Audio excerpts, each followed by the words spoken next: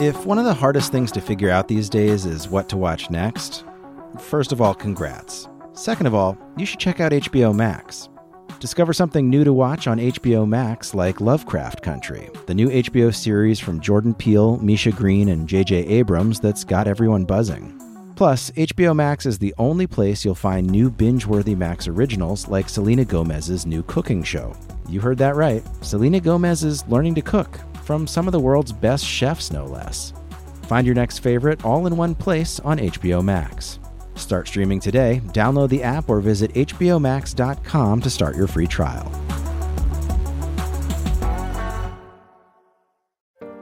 This episode is sponsored by Peacock, NBC's new streaming service.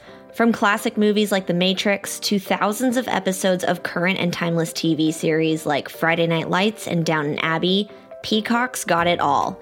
But the really exciting part is that it's totally free. Yeah, free. Download Peacock and get the best of streaming and the best of TV. You can watch for free and download for even more on your TV, tablet, or phone. Go to peacocktv.com to download and start streaming now.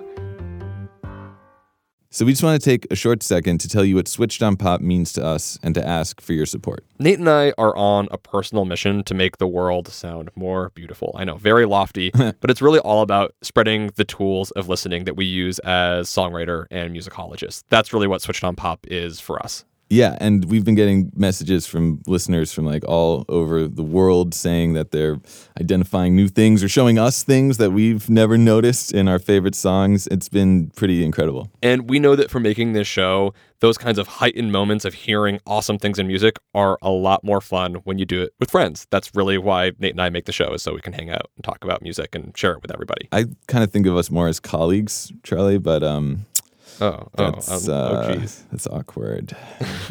Nonetheless, we need you to find 5 of your friends, real friends, and turn them on to our show. When more people listen to the show, well, first of all, it's more fun for us, but it also actually really helps support the dozens of hours of editing and production that it takes to make each episode. Right. Basically, how it works is that the more people that listen to our show, the more support that we get from our really great sponsors. Yeah, and so once again, find 5 friends. If you have to, take their phone away from them. Go to their Apple Podcast app or Google Play app and search for Switched on Pop. Sometimes you have to do it. It can be hard to understand the name Switched on Pop. I often say it to people and they look at me just in a very confused way. Yeah. And then sometimes they say like, oh, that your show, right? Hooked on Pop. And I'm like, no, that's Hooked on Phonics, but maybe we should have called it that actually. Maybe that would have been a better title, which is all to say that you might need to help them out. Hit subscribe for them. It'll be okay. Then you can listen to the show together and talk about the music you love. You can have as much fun as Nate and I have producing it. Friends, music, one together. Beautiful thing. All right. On to the show.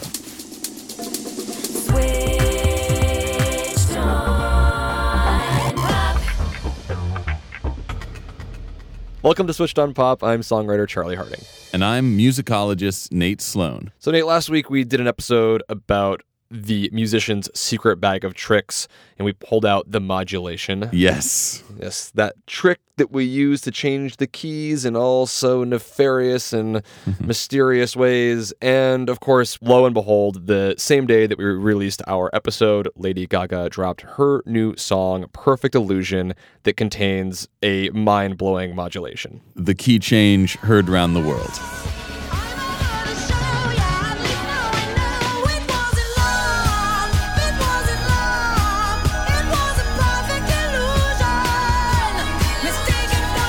Okay. Yeah, what cruel cosmic timing. I think it's perfect cosmic timing because I am so excited to talk about Lady Gaga's new song, Perfect Illusion, because for me, it is an apotheosis of her entire artistic vision. Whoa, okay, let's get into it. That's a bold claim. Yeah, it's a big claim, I know. I have a whole theory about how this all works together. Oh, this is going to be fun. But before we get to that grand theory, we just need to establish a little bit about who is this mysterious figure. Yes. Right. Okay. So I feel like her image is much discussed. And I think, who is Lady Gaga? She is a pop star. Right. She is a singer from New York named Stephanie. She is now on a hit drama horror show, American Horror Show. She is a high-profile advocate for LGBT causes. And she leads a whole movement of people she calls her little monsters.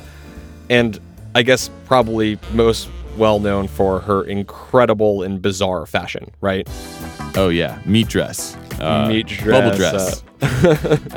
Cigarette sunglasses. Razor-based sunglasses. She's got it all. Yeah. Literally everything mashed together in some crazy postmodern fashion statement.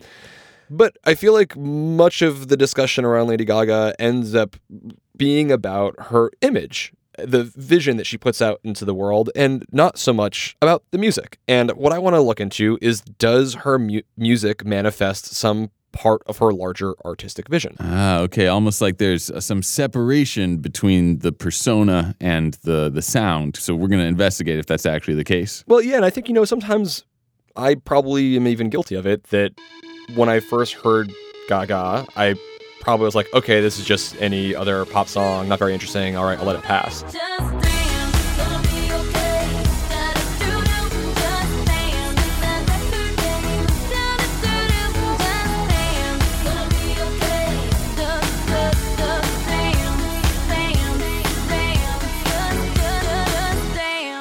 And I didn't give it maybe the attention that it was due, because I'm going to suggest that there's a lot more going on here. Okay, right. Because I had the same reaction, and immediately this music doesn't strike me as being particularly innovative or transgressive in the way that her image is. And I think that might have been due to our listening. It was in the background. Oh, there's a pop chorus.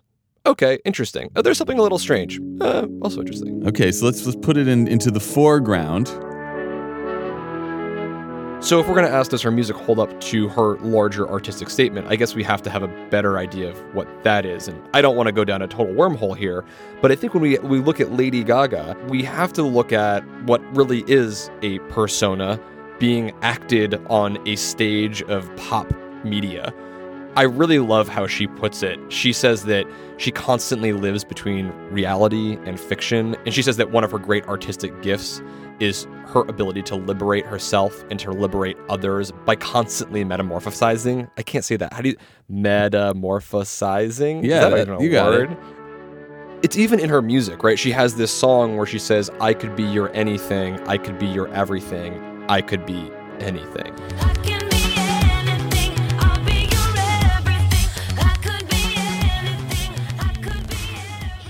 Whoa, yeah. And maybe that sounds like it's a song about, relationship, but I actually think that it's part of her larger narrative. So when we look into her, who is she? What is this narrative? Where does it evolve out of? And we have to go just a tiny bit into who she is, where she's coming from. She is, of course, Stephanie Joanne Angelina Germanotta. Nice. Okay. Rebranded as Lady Gaga. Just a quick aside here. I can't resist. I did check out her Wikipedia entry, and I was stopped in my track in the first sentence. She was born on March 28th, 1986 at Lenox Hill Hospital in New York City. Charlie, I was born on March 26th, 1986 in Lenox Hill Hospital in New York City. Kissing cousins. Oh my goodness. Boom. Whoa. I was that close to the Gaga supernova emerging from the womb. Please don't steal my identity now that I've said my birthday. So you're part of the monster crew. I guess so. I've been You touched. didn't know it. You've been part of it all along. It's just been an illusion. Okay. Talking about stealing identity, she actually gets her name good segue, Charlie. from a song by Queen, Radio Gaga. Oh, yeah.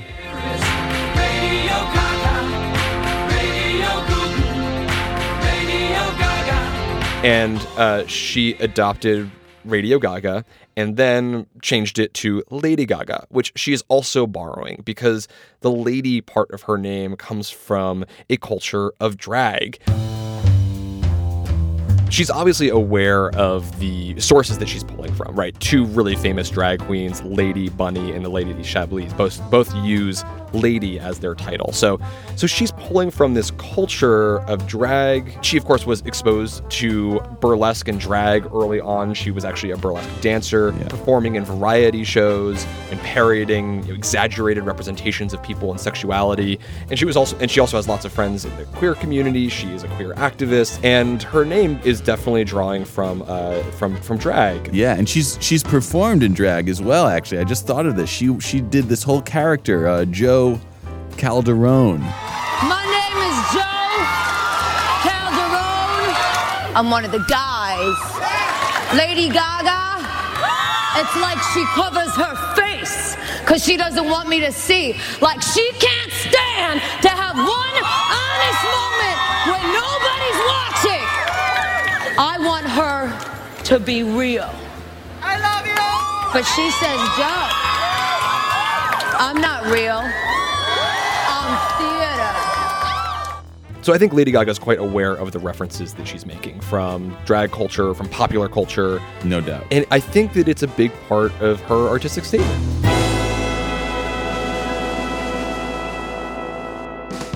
Yeah, I totally agree. And I think it does something kind of essential that drag does, that the scholar Judith Butler identifies as a core component of the drag performance, that it is essentially a performance of gender, a heightened performance of gender, and one that's kind of funny and pleasurable, but in fact serves to reveal that we are constantly all performing gender. That gender is not some stable, concrete identity, but instead a fluid kind of stylized, repetitious act, essentially theater, performance, something that we create for each other all the time, and drag kind of pulls the curtain back on that. And I think that to a degree, Lady Gaga's larger vision here is about questioning all of the theater of everyday life. She's drawing on those themes from drag and then I think expanding them into the whole world of popular culture, right? And we know that she's incredibly knowledgeable about popular culture. She has a background having studied modern art and postmodernism. She wrote a thesis about Damien Hirst, and she references Warhol in her fashion line that she calls House of Gaga. I think that she's very intentional in the image that she creates. And in her own words, right? There's this constant reality and fiction happening at the same time, and that is the perfect illusion. Okay, bringing it back. I like this. The whole thing is performance art. Right. It's the theater. The whole world is a stage. Yeah, sort of denying the very question that we were trying to ask, who is Lady Gaga? The answer is all of the above and none of the above. She is like a prism or something. I think some of these themes are more surface and obvious when we look at her image, but we need to look at her music. Yes, we do. So I want to apply this metaphor of the perfect illusion through the theatrical and see what it does to our listening. All right. And I think you're going to be surprised by how some of those, this is just like a neat little pop song kind of moments that you might have had in the past about Lady Gaga will explode into, oh my gosh, she is playing with my head. It's all a stage. It's all an illusion. All the world's a stage. Take me there, Chuck. Okay, so the first thing that we need to do is listen to Perfect Illusion. I think you mean Perfect Illusion. This was produced by Tame Impala's Kevin Parker, Mark Ronson, and Blood Pop, a incredible trio behind this awesome lady. Trying to get control, precious taking its toll, stuck in the middle zone. I just want you alone. My kissing game is strong, way too real to be wrong. Caught up in your show, yeah, at least now I know. It wasn't love, it wasn't love, it was a perfect illusion. Mistaken for love, it wasn't love, it was a perfect illusion. You were a perfect illusion. So, as I said, how can we hear this through the metaphor of the theatrical? And what ways is she pulling on her drag references and her burlesque background to explode and parody our expectations of the popular and popular music? I don't know, but I desperately need you to tell me, because I hear this song and while I really like it, I don't hear those transgressive depths that you're describing. So you gotta tune in just a little bit more. I promise you, it's all there. And she's actually hitting us over the head because this theme of perfect illusion is going to weave throughout every single element. It is a motif which is not just the lyric, it is the musical construction of the song. So where do we start with this song? What's the first thing we hear?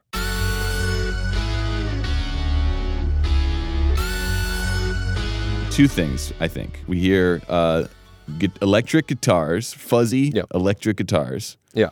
And this kind of hard to identify high wailing, piercing synthesizer sound. Yeah, definitely. And they're kind of, how would you describe those sounds? Oh man, really kind of jagged, edgy, kind of raucous and maybe slightly unpleasant even. Great.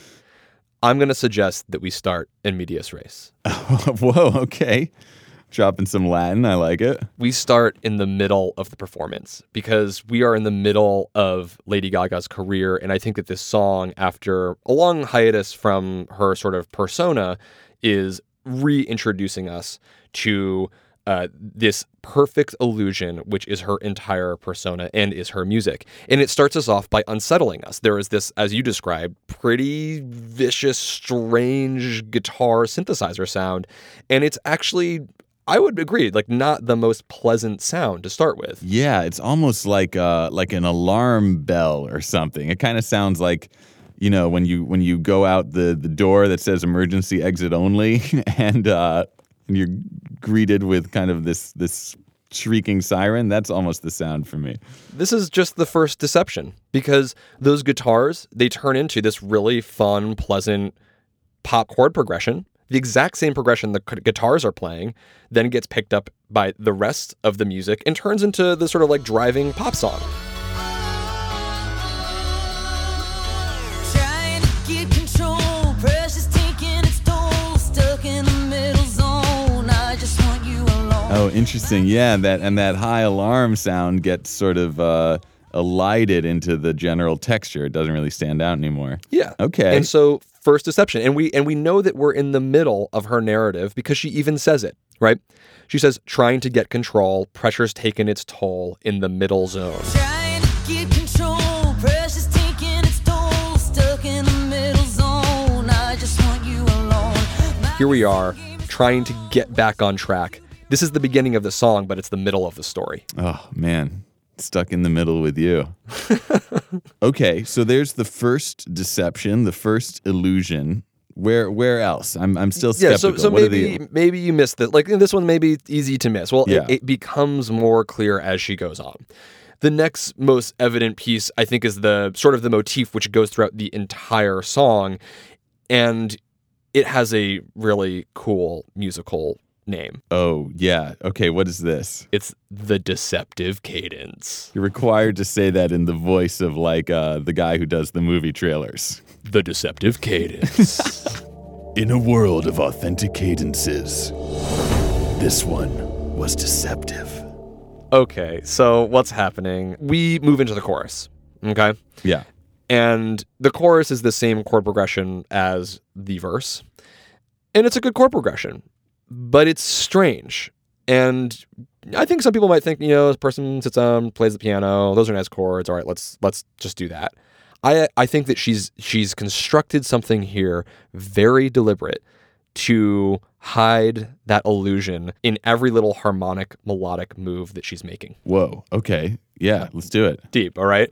So we have to get a little technical for a second on it. We have to listen to this chord progression. So first we need to know the song is probably in F sharp minor.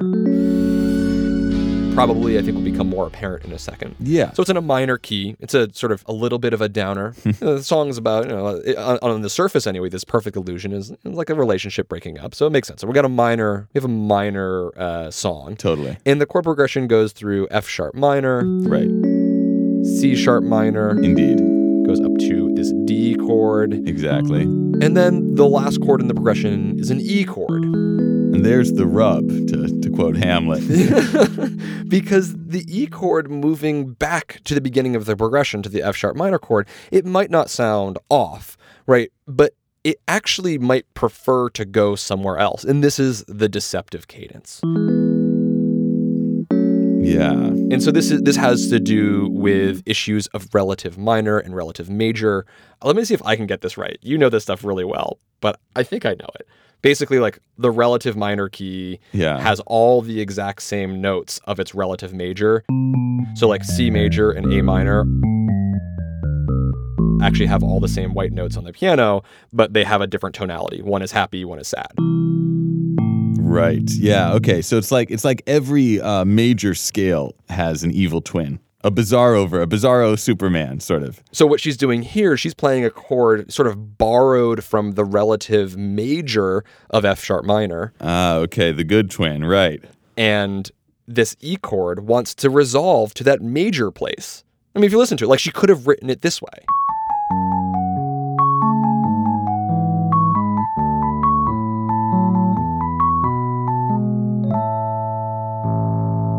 But it would have failed because there's no illusion. It's like, instead of giving you the chord that you'd expect after the E,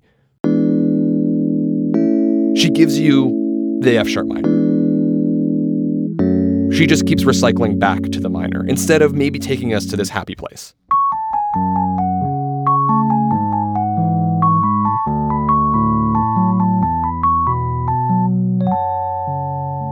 And she keeps hinting at the super twin. Yeah. Because if you're not convinced by just the analysis of the chord progression, she's doing it in the melody as well.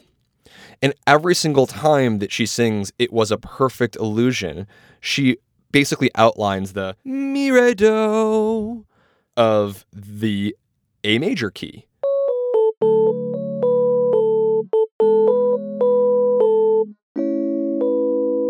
It feels like, oh, you just like played and landed on the A in your voice. So I expect that maybe you'll do the same thing in the chords. But no, deception.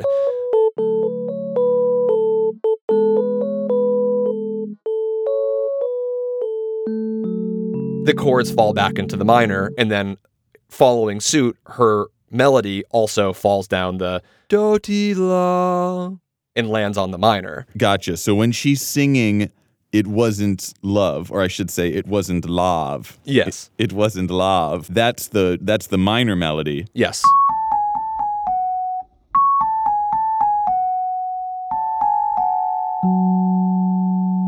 And then when she's singing "It's a Perfect Illusion," that's the major melody. Exactly.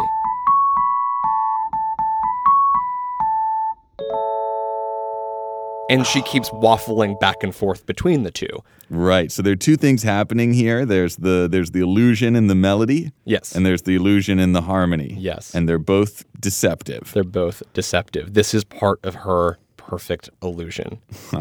Okay, cool. Yeah, I'm buying what you're selling, Charlie. This is good. This is good. At this point, it's totally fair to say at the same time, well, you know, I didn't hear that the first go around. It wasn't obvious. Like, give me some more hints, Lady Gaga. Yeah. Oh, just wait. Lady Gaga is going to basically hold up a giant billboard in front of us and say, hey, this song is about a perfect illusion. If you didn't get the title, if you didn't get the intro, if you didn't get the chorus, this song is about my whole illusion. So now I think I know what you're about to say.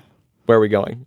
It's the modulation. It's the modulation. Yes. That's where we start at the top of the episode. Yeah. She modulates. Basically, she takes us into a whole nother key. But the way that she does it is so strange. And it's what really bore the song into my brain. Even when I didn't think I particularly loved it, I still couldn't shake it. And this modulation had a lot to do with that. We have to start at the beginning of this section. This is the bridge. And I love Lady Gaga because she writes bridges. Yeah, that's very true. You are a connoisseur of the bridge.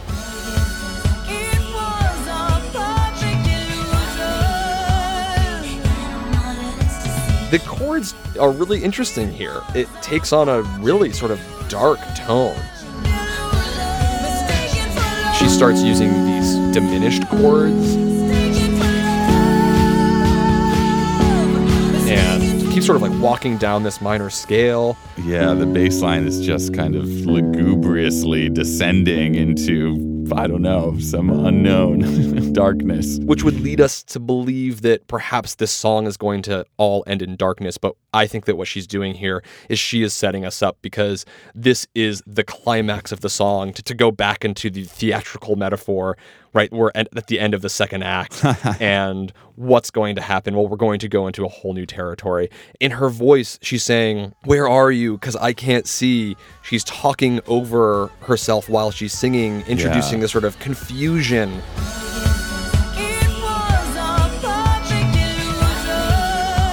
And she even breaks the fourth wall. Okay, how do you figure? Well, I think that she references the audience in the theater. She says, "Where were you? Because I can't see, but I feel you watching me."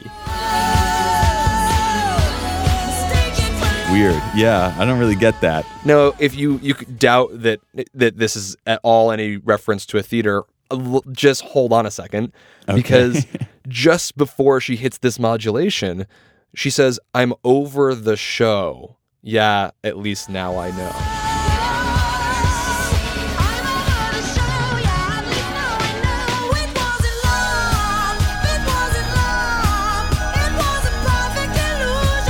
Whoa, okay. It's as if she's thrown off her costume. She's walked backstage. I'm out of here. This relationship is over. This illusion is over. It's all up. And we go into the real. We sail upward a whole step to a new key, to G sharp minor.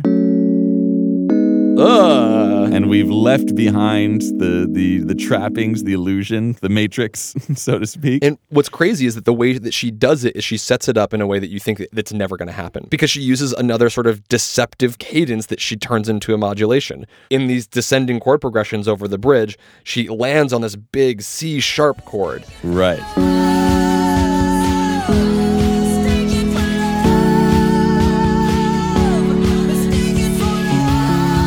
And that chord just wants to resolve nicely back to our home F sharp minor. So for the first time in the whole song, she's finally played that chord that is all that tension that wants to release itself into F sharp minor, but no. The true authentic cadence, not the deceptive cadence. Exactly. The one that finally promises to take us to F sharp minor for real. Nope. Except it doesn't.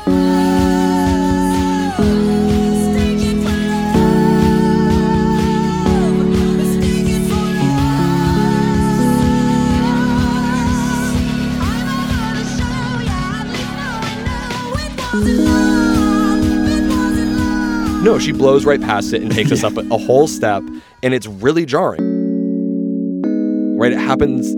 She's created so much expectation that we're going to go back to that darkness, all this descending, that big setup of that authentic cadence, and then no, we blast up and modulate. Yeah. And it's weird. It is. It's so different than the other modulations we listened to in our last episode. There's no preparation. There's no build. There's no kind of hint that this thing is coming. It's just a very abrupt and kind of shocking and makes the hairs on the back of my neck stand up. It's a very weird modulation. That's because she's just constantly unveiling different levels of this illusion. Interesting. This is like her head. I'm throwing a lot of metaphors out there, but this is like her head like coming up out of the water for air, for clarity. Or is it? I don't know anymore, Charlie. I don't know what's real and what's not. Are we just seeing another illusion? We're through the looking glass now. I would suggest that it may not be, because in this section, she keeps saying over and over again,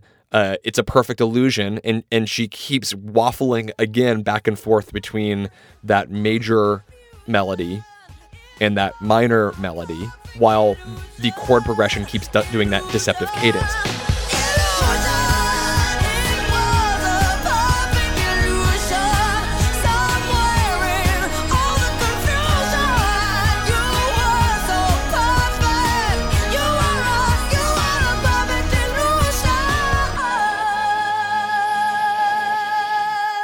So she's hammering that in over and over and over. If you haven't gotten yet that this is a perfect illusion, that I'm playing with you, then here it is. One last time. Okay, so it's not. Okay, so now you're telling me this isn't the real. This isn't the true, the authentic. This is just another level of illusion.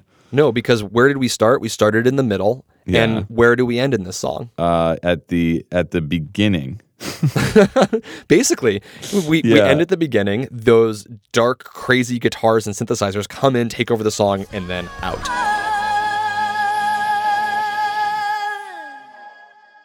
Right. So the beginning, but which is actually the middle. The beginning is the middle, is the end. Is the end. Oh, man. All right, Zizek, you're blowing my mind here.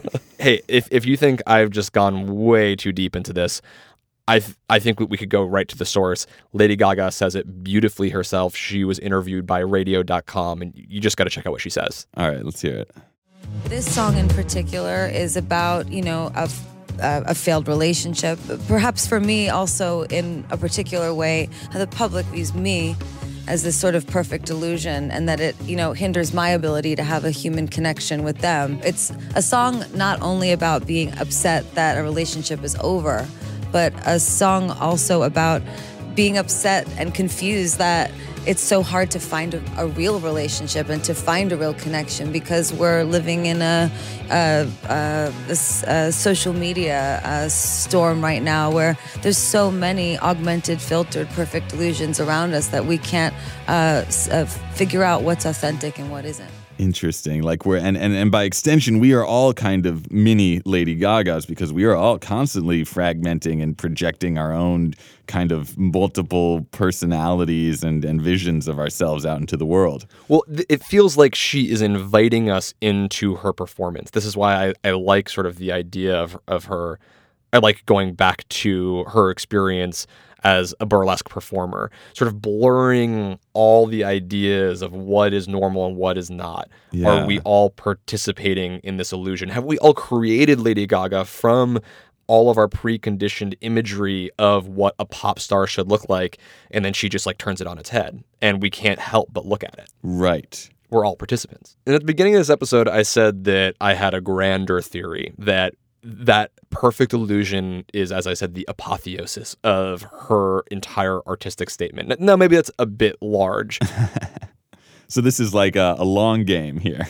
I think it is a long game, and I don't think that perfect illusion is in any way an exception. In fact, I think it continues an incredible history in which she has built up this illusion as one of the biggest stars in the world. And when we come back, we're going to dive into one of her greatest songs, Bad Romance, and see how she has created and evolved this musical language, and get into some sort of big, crazy, grand theory. All right. Journey to the center of the Gaga. Let's go. Searching for what to stream next? HBO Max is where all of HBO meets the greatest collection of movies, shows, and Max originals for everyone in the family. Discover something fresh to watch with new HBO series like Lovecraft Country from Jordan Peele, Misha Green, and J.J. Abrams, or The Undoing, starring Nicole Kidman and Hugh Grant. You can also jump into a new Max original like Selena Gomez's new cooking show, Selena and Chef, or The Flight Attendant, a dark new comedic thriller starring Kaylee Cuoco. Ridley Scott's even producing a new series called Raised by Wolves. Whether you want to rewatch classic favorites or finally get into that show your friends have recommended 1,000 times, HBO Max has something for everyone. Start streaming today and find your next favorite. Download the app or visit hbomax.com to start your free trial. Support for this podcast comes from Microsoft Teams. Now, there are more ways to be a team with Microsoft Teams. Bring everyone together in one space with a new virtual room. Collaborate live, drawing, sharing, and building ideas with everyone on the same page. And make sure more of your team is seen and heard with up to 49 people on screen at once. Learn more about all the newest Teams features at Microsoft.com/Teams. Okay, so we've established that Lady Gaga sees pop culture as her stage, and that she is putting on some grand illusion of her identity, of our identities, of our expectations with popular music. And she's doing this musically. I wanted to know, Nate, have you started to recognize any trends that Lady Gaga uses in her musical aesthetic to amplify this artistic statement? Okay, so you're saying like compositional signatures that appear again and again throughout Lady Gaga's catalog. Yes, exactly. So you want me to just lay them out? Yeah, what do you got? Okay, so here's what I got. I think one thing that we hear again and again in Lady Gaga is this emphasis on something that we might call vocalese. Yeah. That is not sung lyrics, but kind of sung sound, sung syllables.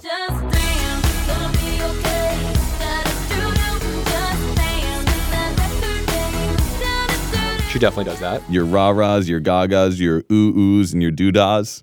Yes. I mean, these appear again and again in all of Lady Gaga's hits. Yeah.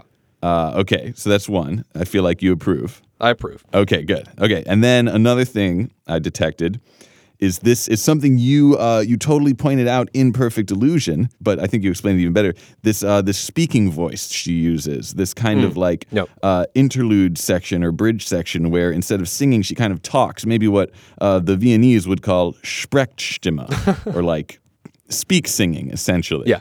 Huh. And I mean, I think other artists do that, but Gaga like consistently does it again and again. Let's have some fun, this beat is sick. I wanna take a ride on your disco stick. Let's have some fun, this beat is sick. I wanna take a ride on your disco stick. Yeah, it's definitely in there. Absolutely. Okay.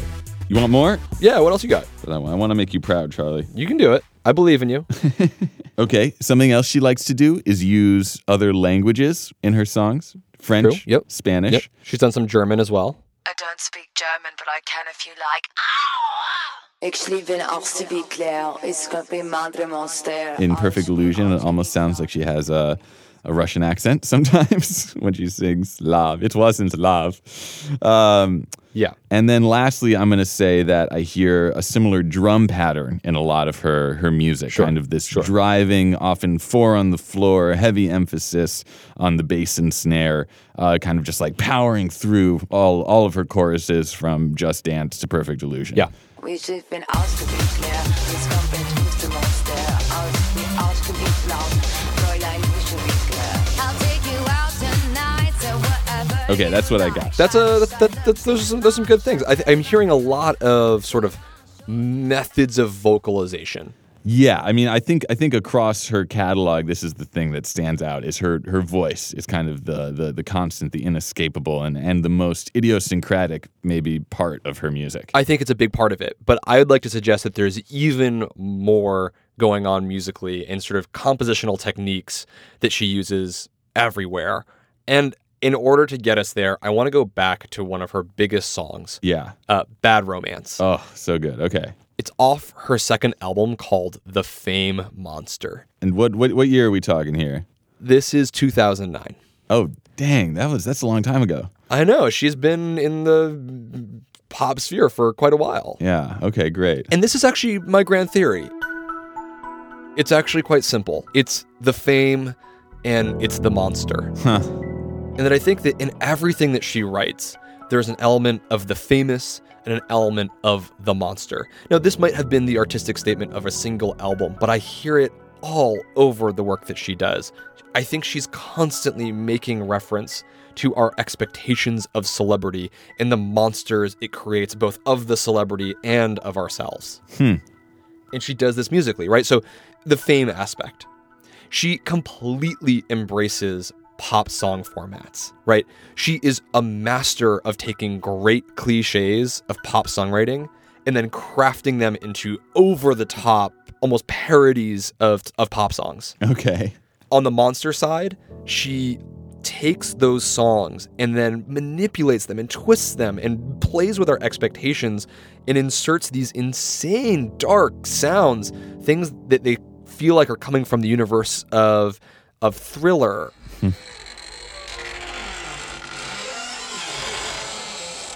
Of Phantom of the Opera.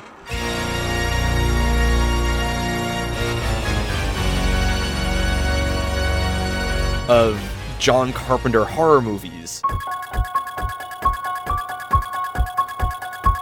The phantasmagorical element. We introduced this metaphor of the theatrical, and I think that her sound is a tragedy about pop music. It's the fame and it's the monster. It's all wrapped up. It's the Hamlet of pop songs, of pop artists. Oh my God, Charlie, you're so deep into it. I love it. I feel like if I could see your apartment, like all the walls would be like covered in like pencil, and you're like connecting all the dots from one album to the other, and like you're like just like scratching your hair and like, I'm so close, I can figure it. I can't deny it. Okay. Bad Romance, it's an amazing song. It is in many ways for me the beginning of the illusion, and we're going to see that she uses so many of the same techniques in this song as we heard in Perfect Illusion. So let's take a listen.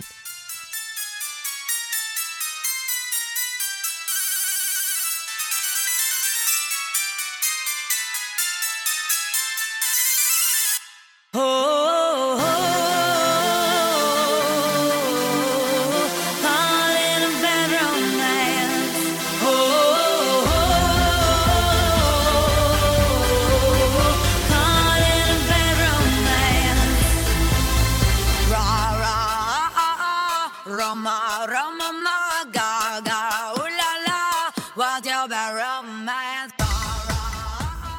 Right from the start of this song, we have a reference to the Baroque. This harpsichord, it feels like we are in the world of Halloween. There is the monster right there. Okay, so the monster begins. The monster begins, and then immediately it goes into this whoa part.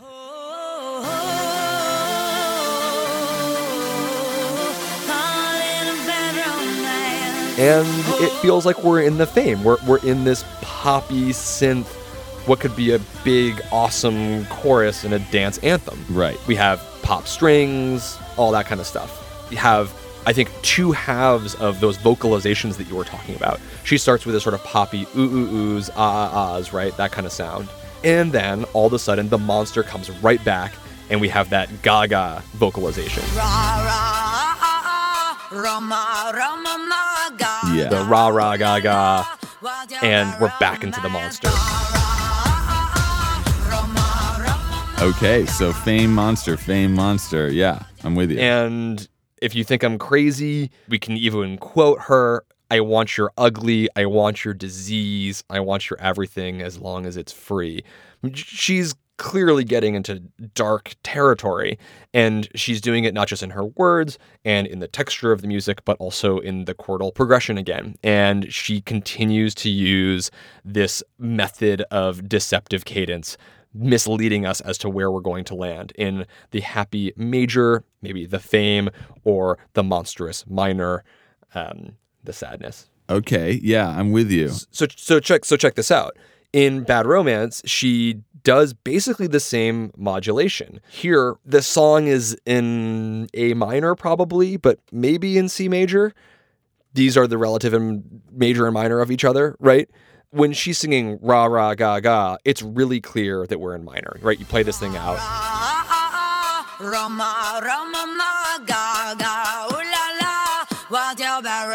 It's a dark minor piece. But then when she sings in the chorus, Caught in a Bad Romance,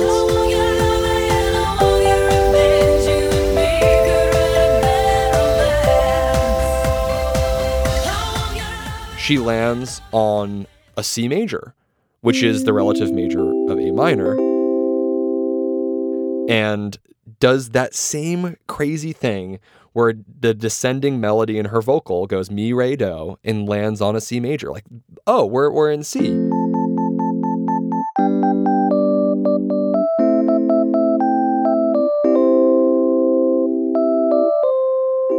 Okay, yeah, I'm with you. And then continues to cycle back into the minor, because the next time that she sings it, rather than landing on a C major, she lands on an A minor.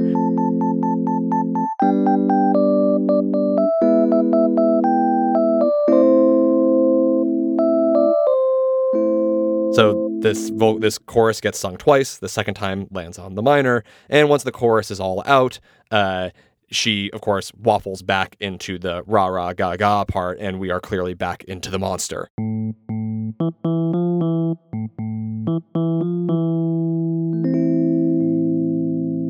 This Fame monster is like recursively working itself through every element of the chorus. At a meta level, the chorus is probably more of the Fame section, but even within it, there are these questions of, is it the Fame or is it the monster? And when we're out of it, we're clearly in the monster back in the verse. I'm persuaded. So, Nate, 2 points definitely form a line, right? Yeah, I assume this is every Gaga song ever does all of this. Statistically significant, absolutely. No, of course, that's ridiculous science. You can't just take two examples and say it's everything.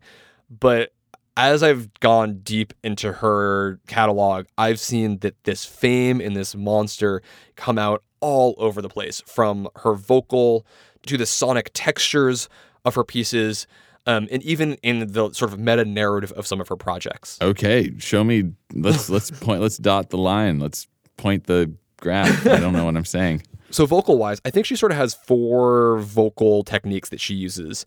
She has this sort of big diva voice because Lady Gaga has an extraordinary voice. Yeah. She has the talking voice, which sort of feels like it's Yeah, kind of intimate, like she's like bringing you into her confidence or something. Yeah, exactly. I mean, those both feel like they're in the fame category. And then on the monster side, she has this gaga rah thing, and then she constantly growls in her music as well. There's like this monster that comes out. Huh. Okay, cool. Okay, right? It gets even more interesting, I think, when we look at her sound. And if you look at the fame aspect of her sound, this is the part of her sound where I was like, the synth pop and the 4-to-the-floor kick drums that you hear frequently in her music, I think made me feel like, oh, these are just like basic pop songs. But as I was suggesting before, I think she's actually like a total craftsman of pop cliche and is borrowing from the canon of popular music very intentionally. Okay, this one I need some persuasion on, so you're going to have to make a strong case, because I do have a hard time hearing these songs as not just sort of cookie-cutter pop confections. Actually, just to say, I'm not sure you're supposed to hear it any different than sometimes cookie-cutter pop confections. I think this is like raw sugar. It's on one level just sweet and fun, and on another level, well, maybe it's a little bit better for you than the super refined sugar because she's saying something in it. Just bear with me for a second. Like, take a listen to this. This is Alejandro.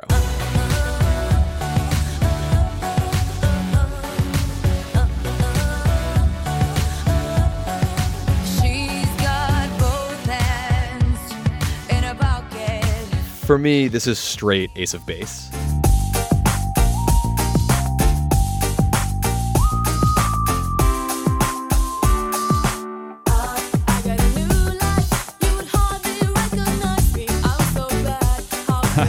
And she keeps doing this. She's borrowing from this whole language of stuff that she loves and twisting it. Here's her song, Speechless.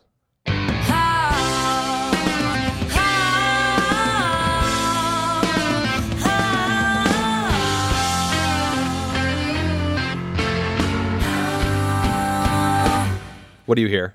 I hear like kind of epic classic rock guitar solo. I don't know, something like how about her namesake? Oh, how about Queen? Okay, exactly. Yeah. Wanna make a supersonic man out of you? Stop me now. I'm having such a good time. I'm having a ball. Totally. It has that crazy guitar and the piano and the singer-songwritiness of Queen. Can I give you another one? Please. So Lady Gaga has a song called So Happy I Could Die. Yeah. Happy in the club with a bottle of red wine. Smiles in our eyes 'cause we're having a good time. So happy I could die. You ever heard of Natasha Bedingfield? Oh, yeah, I have. Check out Pocket Full of Sunshine. I got a pocket full of sunshine. I got a love and I know that it's all mine. Oh. How the hell did you connect those two? Uncanny though, right? The melody? Yeah. Ridiculous, right? I got one more for you. Okay.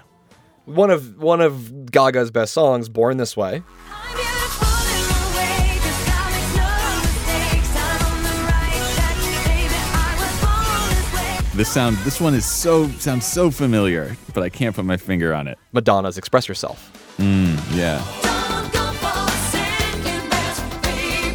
Put your love to the test. You know you got to make him express how he feels. And baby, then you know your love is real. People did go on the internet and say, hey, Lady Gaga, this feels like a ripoff. Well, I think it's one thing to go and take other people's music and sort of just claim it as your own. And I'm not suggesting that that's what's happening here. I mean, I think writing pop music is such a tricky thing when everyone's using the same couple of chords, using similar melodies and instrumentation. Sure. And selling, confectious, super relatable lyrics that are about everything, nothing, and everything in between.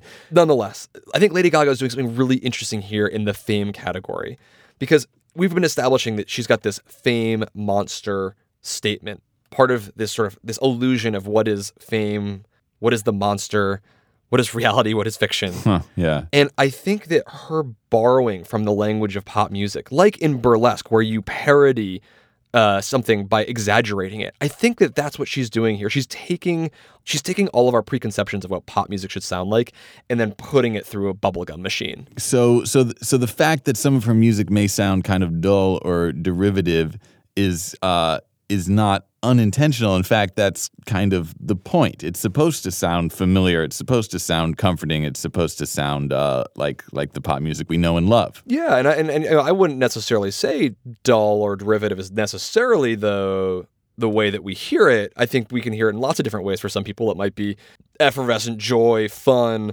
But I do think that this is a distillation of popular. No, I hear what you're saying. So maybe I'd rephrase it because I love Bad Romance. Maybe I'm being unduly harsh. Yeah. Maybe it's more that I think often criticism of Gaga will say, okay, the kind of wonderful perversion and transgression that she enacts in her image, in her flouting of norms and rules and boundaries. Yeah.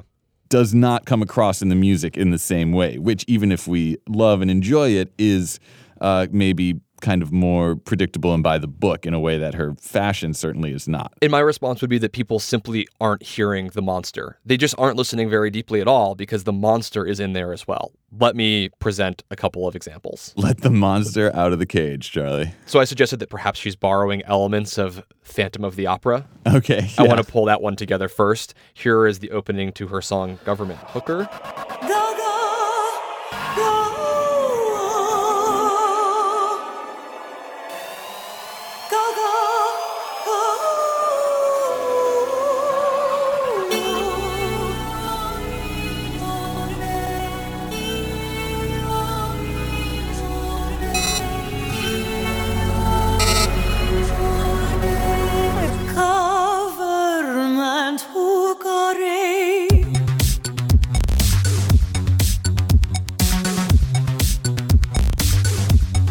Check out those giant chorusy, organy craziness over her operatic vocals. And then boom, pop song. Yeah, that was awesome. That was amazing. That was totally messed up and I loved it. That's just the beginning of the monster. Okay, keep going. I think some of the organy sounds that you're hearing in that, the stuff, the chorus, the synthetic voices, that theatric dark sound, right, is something that we actually is carried throughout a ton of her music. It's the guitars in Perfect Illusion. It's the synthesizers in Bad Romance.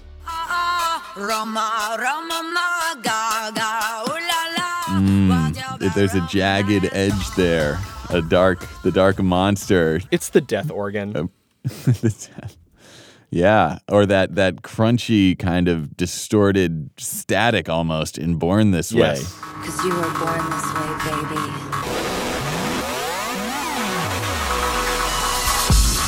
Yes. Which on its surface is such a positive, like, beautiful acceptance anthem, but then has this crazy, like, almost just like, walkie-talkie static in the background. Okay, so the monster is always lurking. I hear you. Then she just has a bunch of pieces that directly reference monsters. She's got a track called Teeth.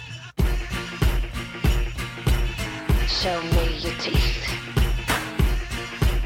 Show me your teeth. This is almost like a burlesque song, isn't it? Whoa, the baby sample in the background. It's creepy, right? It is a little twisted. I like it. It continues. She has a song called Bloody Mary.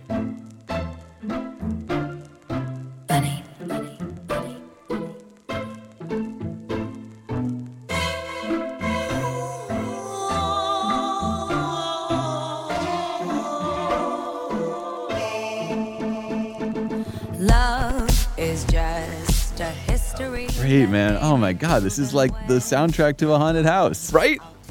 That operatic voice again. Or a hall of mirrors, maybe.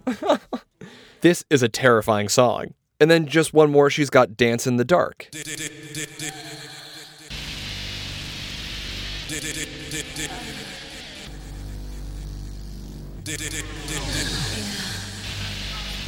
Which opens up with terrifying guitars.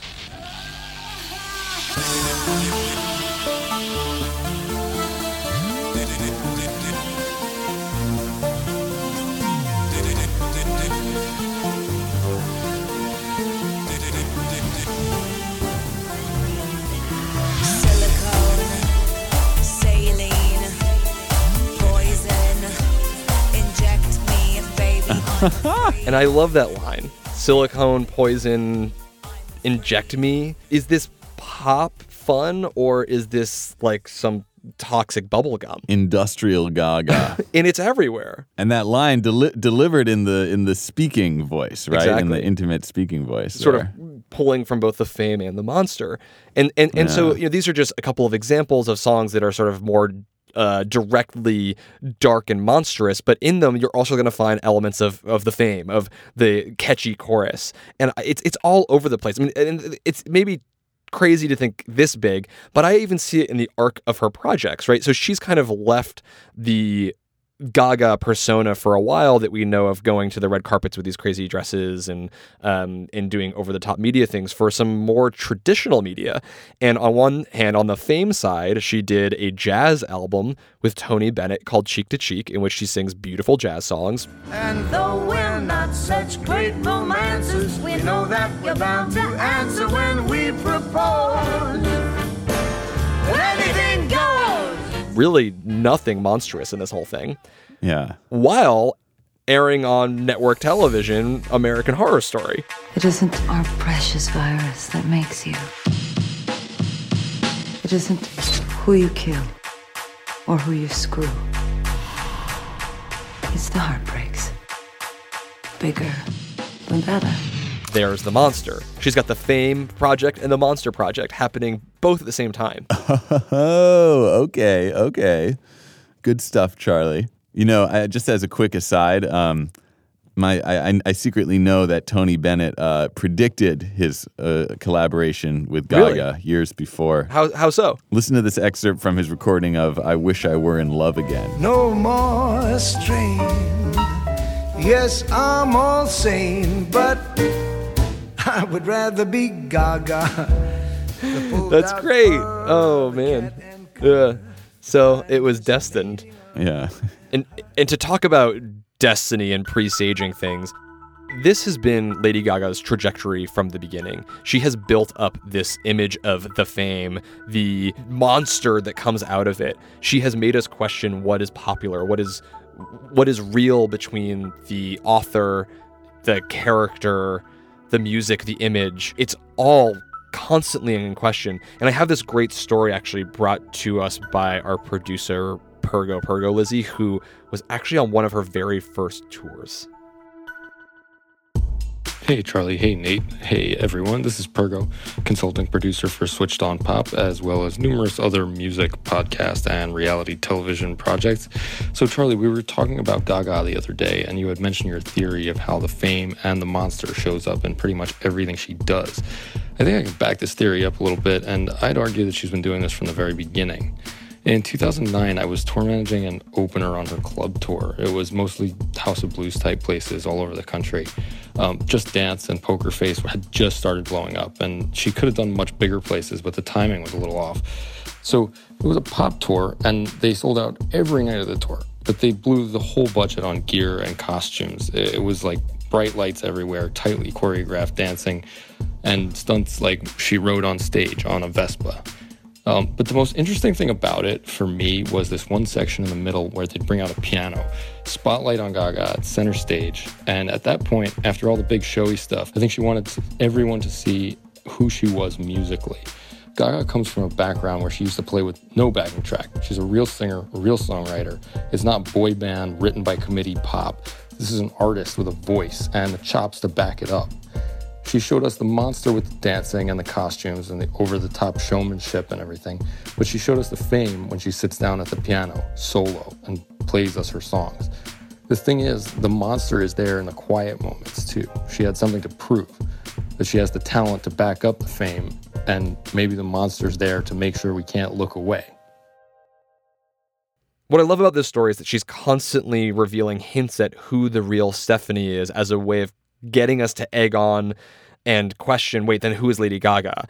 And it's hard to know what is real and what is not. Are those solo performances the real Lady Gaga, or are they not the real Lady Gaga? Or is the whole thing Lady Gaga? Right, and that's what's so cool about this song to me now is that you can see in the larger arc that you've kind of traced of her career that Perfect Illusion should be kind of pulling back the curtain. This is who I really am. This modulation is going to take us to the land of reality, up to G sharp, where everything is real and clear. But of course, that's not the case. It's just another perfect illusion. It doesn't. There is no Gaga. There's no true Gaga. It is just this endless illusion. I love this. Okay, and she's done it right from the start. So in any case, she's got this big album coming out. It feels like we're just in the middle of this narrative of one of the biggest pop stars in history who is making us question what popular music and popular culture even is. It's a grand illusion. I'm so excited to keep riding that wave of the illusion.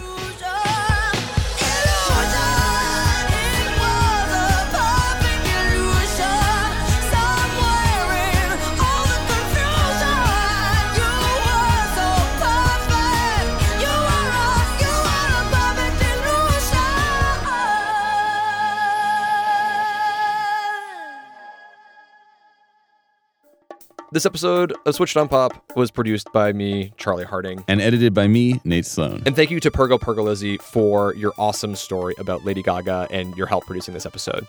And as always, big thanks and shout out to Luke Harris, who makes beautiful artwork for Switched on Pop. And I also have to say thank you to our listeners who wrote in with feedback on modulations and all your ideas for a playlist that you'll find on our website, switchedonpop.com. If you have more ideas, you can tweet at us at switchedonpop.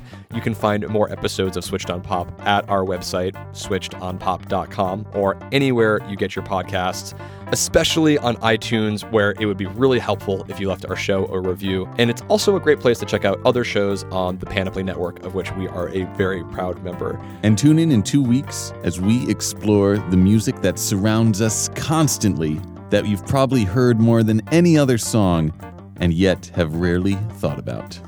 Until then, thanks for listening.